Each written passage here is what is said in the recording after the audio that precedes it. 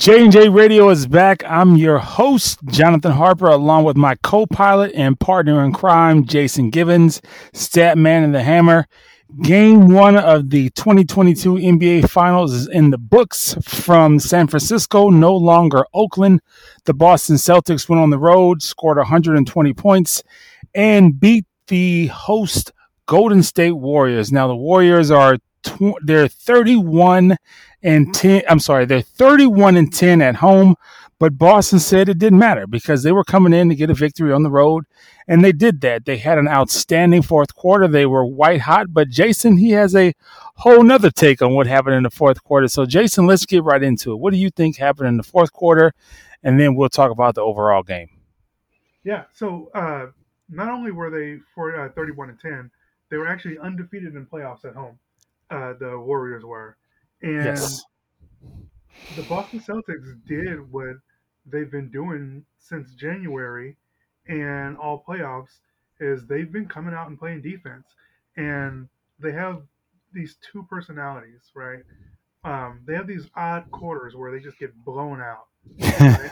In the games that the Heat won against Boston, right? They had just blown them out in these quarters, even though Boston had controlled most of the game. And here, the Warriors did that in the third quarter. They scored 38 points. But in the fourth quarter, Boston was able to recover with incredible defense. They were all over the field, all over the court. They were jumping screens and getting in passing lanes. And the Warriors are prone to turn the ball over. Usually doesn't matter because their offense is so excellent, but those turnovers were getting turned into points. It seemed like every time for the Boston Celtics. It went like turnover three. So those are like 5-point swings. When I say a 5-point swing for all our listeners, so if I'm going down the court and I shoot and miss a 2-point bucket and you come down and score a 3, that's a 5-point swing. So it's also a 5-point swing or even a 6-point swing if I turn the ball over, which means I don't even get a shot at the rim or a shot at a 3, and you come down and hit a 3. So they were having these big spurts where like Boston wasn't, they weren't really getting stops. The Warriors were turning the ball over, and then they became flat and lethargic. And it was almost like they were waiting for Steph to kind of turn on this magic switch and bail them out. And he looked out of sorts. It's just a bad matchup for Golden State, I think, because outside of Steph, what matchups do they really completely control if you really look at their roster? I mean, obviously Draymond's not going to score a lot of points. Clay is up and down because he's still coming off an injury. Jordan Poole he can give you 30 and a quarter, or he can hit the shot clock. He's really sporadic with his offensive output. So it was just a really bad quarter for the Warriors, and it was the worst quarter to have a bad quarter because it was a fourth quarter. So if they started like that in the first quarter, they could have possibly dug out of the quarter. But it was just once the doors were off, they were completely rolling. Yeah, Boston hit 8 consecutive threes to start the fourth quarter, 9 threes total. Some of these performances, this is interesting too. The Boston Celtics had no finals experience cumulatively. Not a single player had played a game in the finals, and the Warriors had 100 games of cumulative finals experience. That's only happened 3 times before. I'm sorry, Boston's this is only the third team to overcome that kind of discrepancy between their finals records in the first game. It was crazy. I would say what has to be scary for the Warriors is that Steph was great early in the game. We started great, and then he Yeah, went ice cold like a plunge in the Arctic Ocean in the second quarter. I don't think he scored a point in the second quarter. yeah. I mean, he was 7 for 14 from three. Otto Porter Jr. was 4 for 5 from three, and Jason Tatum was had a very pedestrian game. He was 3 for 17 overall, 1 for 5 from three. Although he was great on He had 13 assists, though, rebounding. Yeah, exactly. and his plus minus was 18. So, yeah, he wasn't scoring, but he was kicking to people who were cooking. For instance, Al Horford had 26 points. He was Yeah, 9 for 12 from the field. He was 6 for 8 from three. And then Marcus Smart hit 4 for 7. And then it was just got out of control. White came off the bench. He was 5 for 8 from three. Yeah. So his plus minus was 25 points, which basically means when he was on the court, the Celtics were plus 25 versus when he was off the court. So he came in and played out of his mind. He had a cool little post-game interview. They interviewed him, the guys at Turner and NBA TV, and he was just a nice young man. He was talking about how he was just, really fortunate to be in that spot, and he was talking about some of the similarities between Udoka and Pop because, he comes from Pop's coaching tree in San Antonio, so he said it was kind of like a seamless transition when he got traded from San Antonio. So, but quiet as kept, he's kind of been playing out of his mind the entire playoffs. He'll come in and give you 7 threes or just catch fire. So it's I don't know what the Warriors are going to do. I think they're going to have to make some big adjustments on defense because they were so basically normally it's either drive and kick, which means I drive to the hole, I get a paint touch, which means my feet physically touch the key, and then I kick out, or I dump it into a big, and then if you dump down, if you kind of double down to help, then he kicks out. That's old school basketball when Shaq and Kobe were playing. You dump down to Shaq, and when you double Shaq, he kicks out to a three. But these teams now, they play 5 players on the perimeter. So if it's 5 on the perimeter, you have to guard so much space. So it stretches your defense so many different which ways. So if the first person gets ball penetration, you're either giving a layup up or a open three to the person who's helping.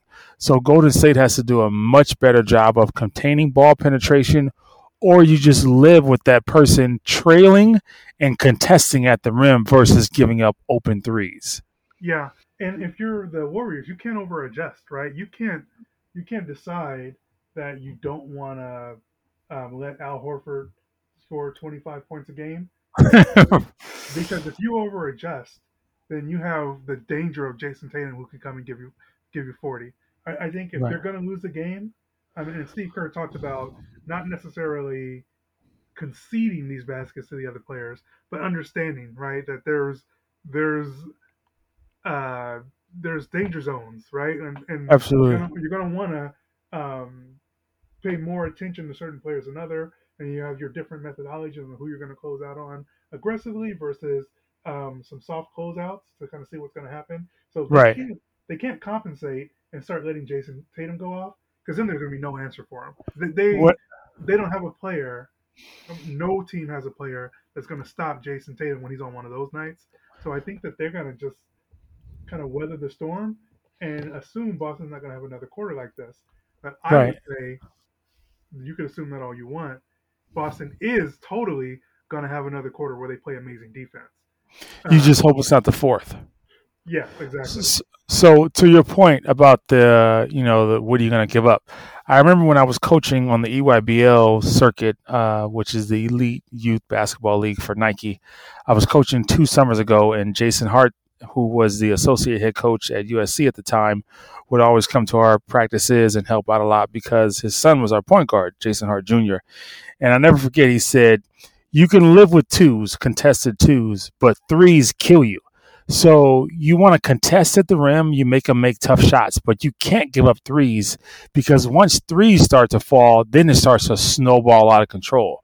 Because a few layups, it's like, man, they're on a run. But a few threes, you look up, you're down 12, 15, 18, and it's over. Yeah, and it's very interesting because the Warriors are always considered the three-point shooting team. Mm-hmm. And overall, they shot 42%, which is good. But when you take a closer look, that's 7 for 14 from Steph Curry. But then you had like 2 for 7 from Wiggins. You had a 1 for 5 from Jordan Poole. Lee took and missed the 3. And Looney gave him nothing. He was -2. You got to give him more than 4 points if you're a starter on that team. And Draymond Green, you got to give me more than 4 points. He had 4 points, 11 rebounds, 5 assists. So his plus minus was -1. So in other words, when he was on the court, they got outscored by 1 point. Andrew Wiggins, who was a bright spot last series, he got so much notoriety for playing Luka Doncic so well. He played pretty poorly himself. Well, I shouldn't say poorly. So this is how the numbers can get it kind of weird. So he had 20 points, but when he was on the court, they were minus 11. So his output versus his points kind of don't match up. So he's got to do a better job of containing ball penetration because a few times he gave up ball penetration, and that ended up being an open three. Yeah, I mean, to your point, right? If you're looking at the stats, you see his plus minus, but outside of that 2 for 7 from three, he was pretty efficient. Right. Um, otherwise, and and he's a key cog, right, in their defense. He had 3 blocks. Um, this Warrior team is not the old Warrior team, and there's been a lot of talk about the Warriors who won the championship, then lost in the finals, and then the KD Warriors, right, for the stretch that they had Kevin Durant, and then missed the playoffs consecutive years. But There's they are older though, and they had a much They better are bench. older. They had vets, Yes, they're proven. older. They're more mature, but also they're younger and more athletic in some positions. But Right. people are making this into a referendum on Steph Curry having been in 5 finals and not having any Finals MVPs. Some people have said that if he does finally win the MVP, he will have validated himself in some way or propel himself into a category with Michael Jordan and LeBron James. I don't know that that's all true if he wins one Finals MVP. Um, Steph has had an amazing career. He's one of the greatest players ever. But I will say that regardless of how many points he scores, if they lose in the finals, it can be also a referendum against him in the other direction. While Draymond now is pulling in, arguments with Kevin Durant on game days from series several years ago. You wonder like why are they still stuck on that? And I think that they are sensitive about the way Steph is talked about in the media in terms of the other great players in the NBA. Of course, they're sensitive. When players say they don't listen to it and they don't read it, they're lying because they like the sport. So players watch ESPN, they watch Fox Sports, they watch all these things because they're a fan of the game just like anybody else is. So it's very rare that somebody literally turns off their television and watches no sports during the playoffs. Mind you, they might turn the channel, when somebody's talking about them specifically, but it's almost like you can't escape it because they don't live in a bubble. Like this isn't Orlando. This isn't this isn't Disney World. They're still out and about, and people are talking to their friends and their family, and then their friends and their family is texting and calling them and saying, "Hey, did you hear this? Such and such said this." So it's almost like you can't avoid it. But to your point, of course he's sensitive to it. I mean, that's why he came out and tried to play so well during the first quarter. He was cooking. But unfortunately, he was the only one cooking. He was cooking with hot grease, and everybody else still had the flour on their hands. He was the only one. And to your point, as good as Clay is, he's still coming back from 2 really bad injuries. So it's affected his lateral speed and his lateral mobility. So he can still shoot with the best of them, but he can't stay in front of players like he used to. 3 years ago before his before those surgeries and everything, which is understandable because when you come back from a torn Achilles and a torn ACL, it's not like it's not a video game. You can't just drop him back in and say, "Hey, we need you to be this arguably the second best shooter ever and be right what you dropped off at in terms of defense." He still has to get back into it. The speed of the game is a little bit different, so I think next year will be a little bit better for Clay, but obviously from his stroke, he can still shoot. But to your point, everybody is a few years older from that stretch, and their bench is different. And these ain't the Boston Celtics that we've seen in years past. They're young, they're hungry, they're athletic. They got big Grandpa Al knocking 3 pointers down. Like he's really changed his game to be able to stretch the floor. And he might put Giannis in the rim, or he might put Wiggins in the rim. You Yeah, never know. yeah, he's been overlooked. I think bringing him back to the team was a great decision. Acquisition, absolutely. Yeah, that was a fantastic He had a year acquisition. off, basically. They paid him to like hang out and chill in Oklahoma. Yes. Now I will say this the Celtics win on the road in the playoffs, but they're They can not also great. lose at home. Yes, they're not great at home, and the Warriors always win on the road. So Right. this is different from you hear all those statistics about teams who win the first game in a 7 game series and all that stuff, or uh, teams who win on the road. I think that's up in the air with these two teams. and I'm looking forward to a long competitive series. And those stats, to your point, those were specific for those teams and those specific players in that specific series. All this is completely different. Jason Tatum said himself tonight in the press conference, he said, we've lost, I think he said they lost game one of last series and they lost game one of the series before that. So the winner of game one doesn't necessarily win the series. Like they said, it's not the first to one, it's the first to win four. I think it's going to be a really entertaining series. It was back and forth. So it's going to be interesting to see what happens on Sunday night in San Francisco. Now, if the Warriors go down 0-2, then the women and then the house might be on fire. Time to get everybody out. But I don't know if Boston's going to go up 2-0 on the road. That's a tough task because it's human nature to say we just need a split. We need a split. So if you get the first one, you're like, man, I'm tired from the last series because they just had a game 7 a couple of days ago. They just wanted to split. So I think that, and this is where experience becomes important, right? I think that Ime Udoka loves the fact that they won game one in both the previous series and went 7 games. So now he can tell his team, I don't care that you won this game. Last time you won a game like this, you came back and lost, and it cost us. And if anything, he'll use that as a lesson to bring them back with the same motivation to try to avoid that natural emotional letdown that you just described. Right. So if I'm Coach Kerr, we're going to look at a lot of film. We're going to get some shots up, and some of the things we need to work on is we have to do a better job of containing ball penetration, and we have to help, but not over help. Which means like I can get a hand in the passing lane, but I can't completely commit. And the Warriors just have to have a better effort on defense. Once the doors kind of fell off and that boulder started rolling downhill in San Francisco, you kind of saw them like, what is happening? You could see in their body language, they're like, oh no, this isn't it. So they've got to kind of push through it, and they've got to have more energy and more effort on the offense. I'm sorry, on the defensive end and on the offensive end. They can't look for Steph to bail them out.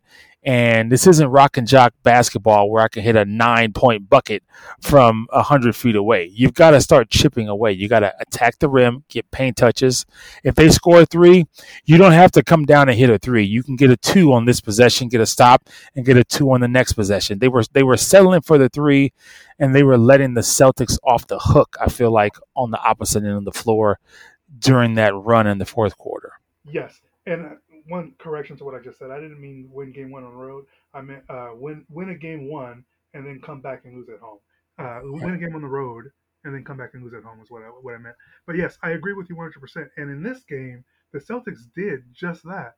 The Warriors, socked them in the mouth a little bit in the first quarter, right? They came Yep. back in the second quarter and won that. In the third quarter, they stomped on them real bad, but they got up. They didn't try to get back in the game, all in one play, right? Right. They were calm. They played through Jaylen Brown for, I think he scored like 10 straight points. He was the one that kept it close, and then the Yes, team was like, "Oh, Jalen kept it close. Let's just go ahead and take this home." yes. And then the Warriors, Steve Kerr is a calm coach. They don't panic. They have a great system, and they've had crazy success, right? Steve Kerr, since he's been the coach, has only lost 2 playoff series, and they were in the finals.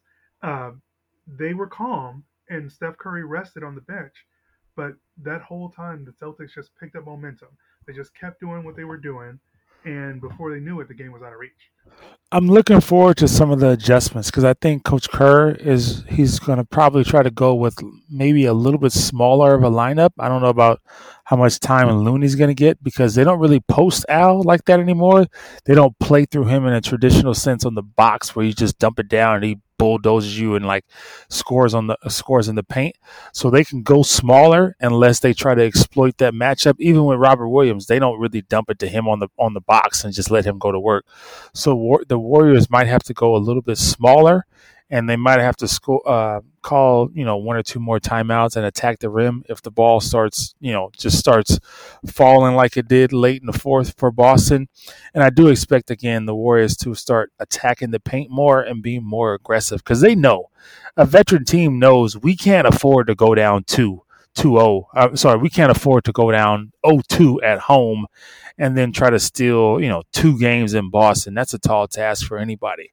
So I Yeah. think the Warriors are going to come out with a lot of energy on Sunday night, and they're going to make adjustments. And it's almost like I'll say this as an example.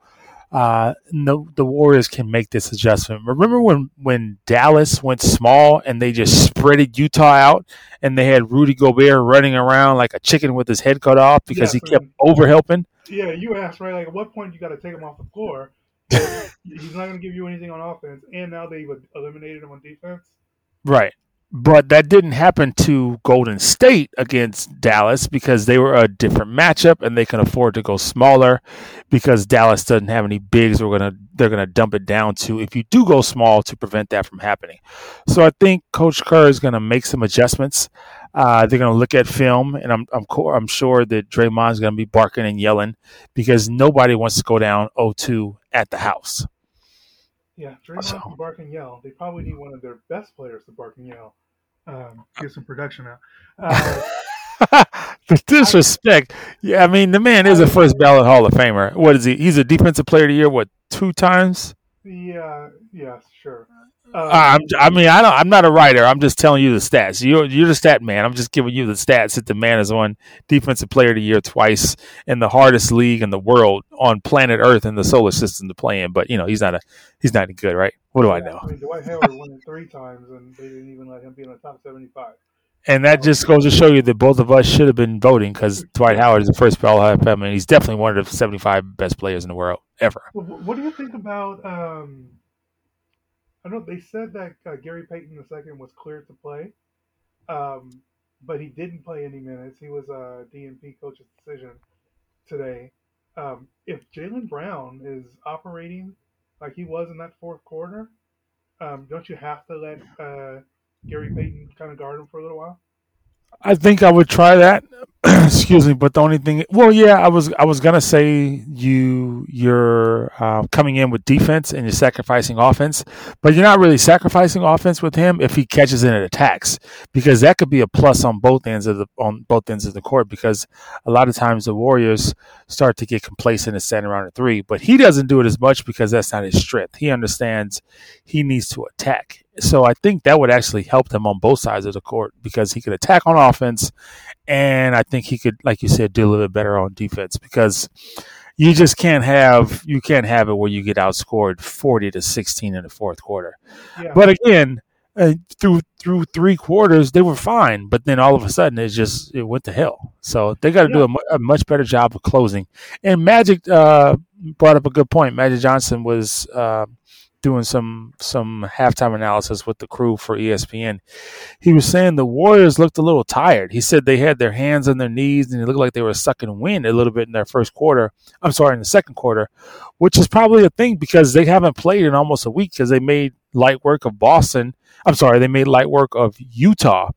Dang, every team but the one I Dallas. meant to say. Like work in Dallas.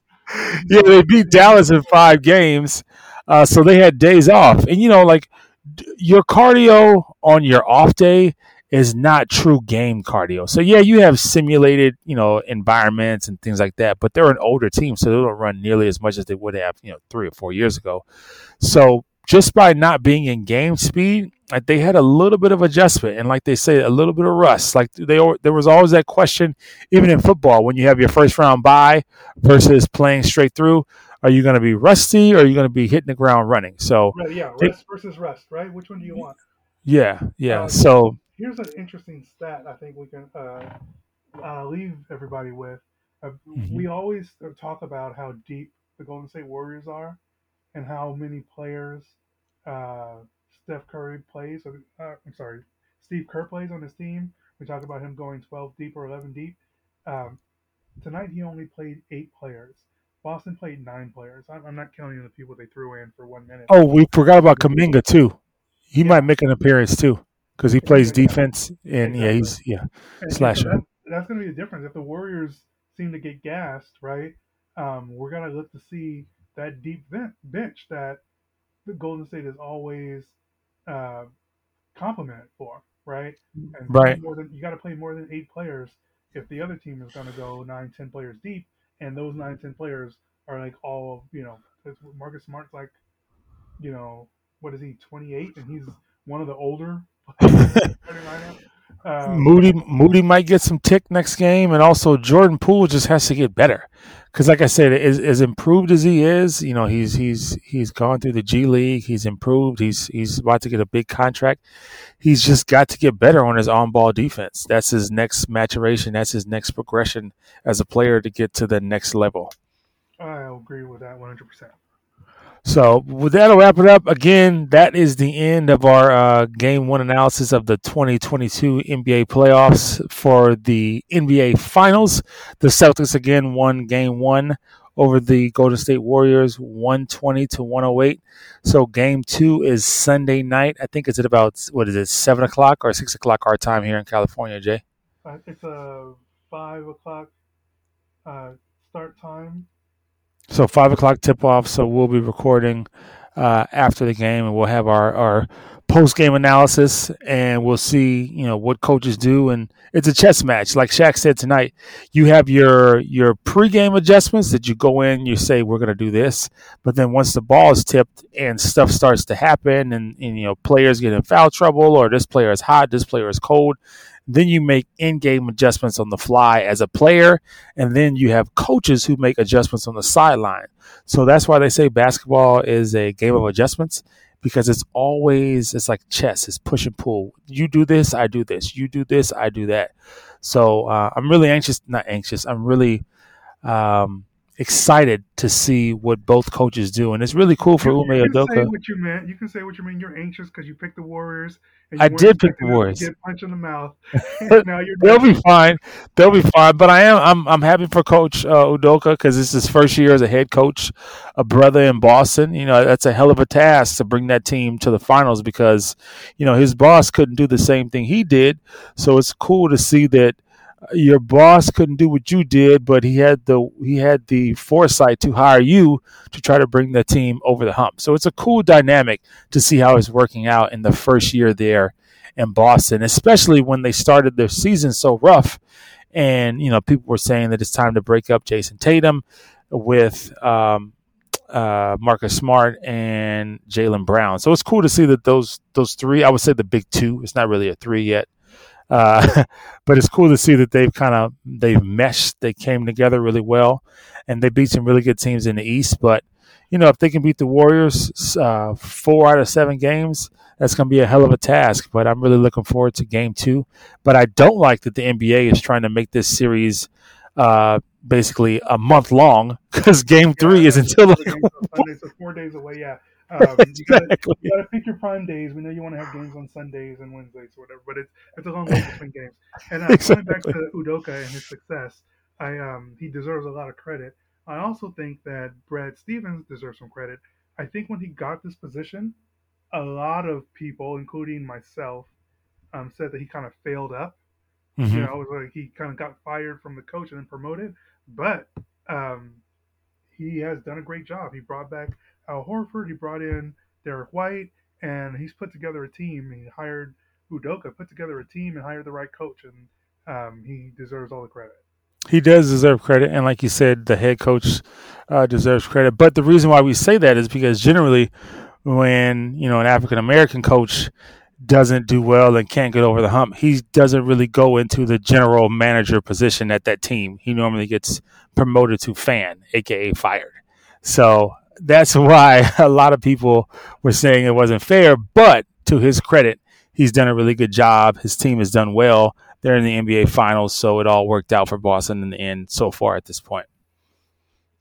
But again, I'm Jonathan Harper. That's my guy, Jason Givens. We've known each other since, oh my goodness, over 25 years at this point. We went to Long Beach Poly High School together. Shout out to the Jackrabbits. Statman the Hammer. We are J&J Radio, and we will see you guys again well, maybe not see you. You guys will hear from us again on Sunday night. We really appreciate all the well wishes. Jay, give them that email address so you guys can email us if you have any questions, comments, or concerns. And if you have anything cool like Jonathan Harper, I just want to really hang out with you guys when you're off camera. We might be able to make that happen, because I know I get a lot of requests on my email to hang out with me because I'm so cool. I'm sure you do too, right, Jay? Yeah, all the time. Let's see. Yeah, you can reach us at jnjradio.com. You can find us, and I usually don't give the full rundown. I'll give you guys the full rundown. You can find us on Apple Podcasts, on Spotify, on Google Podcasts, on Overcast, on Amazon Music, on Stitcher, iHeartRadio, Podcast Addict, Castbox, Pocket Cast, Listen Notes, Podfriend, Player FM, Deezer, Podmaster, and Castro. So So any one of those basically, podcasts, you can find yeah, us.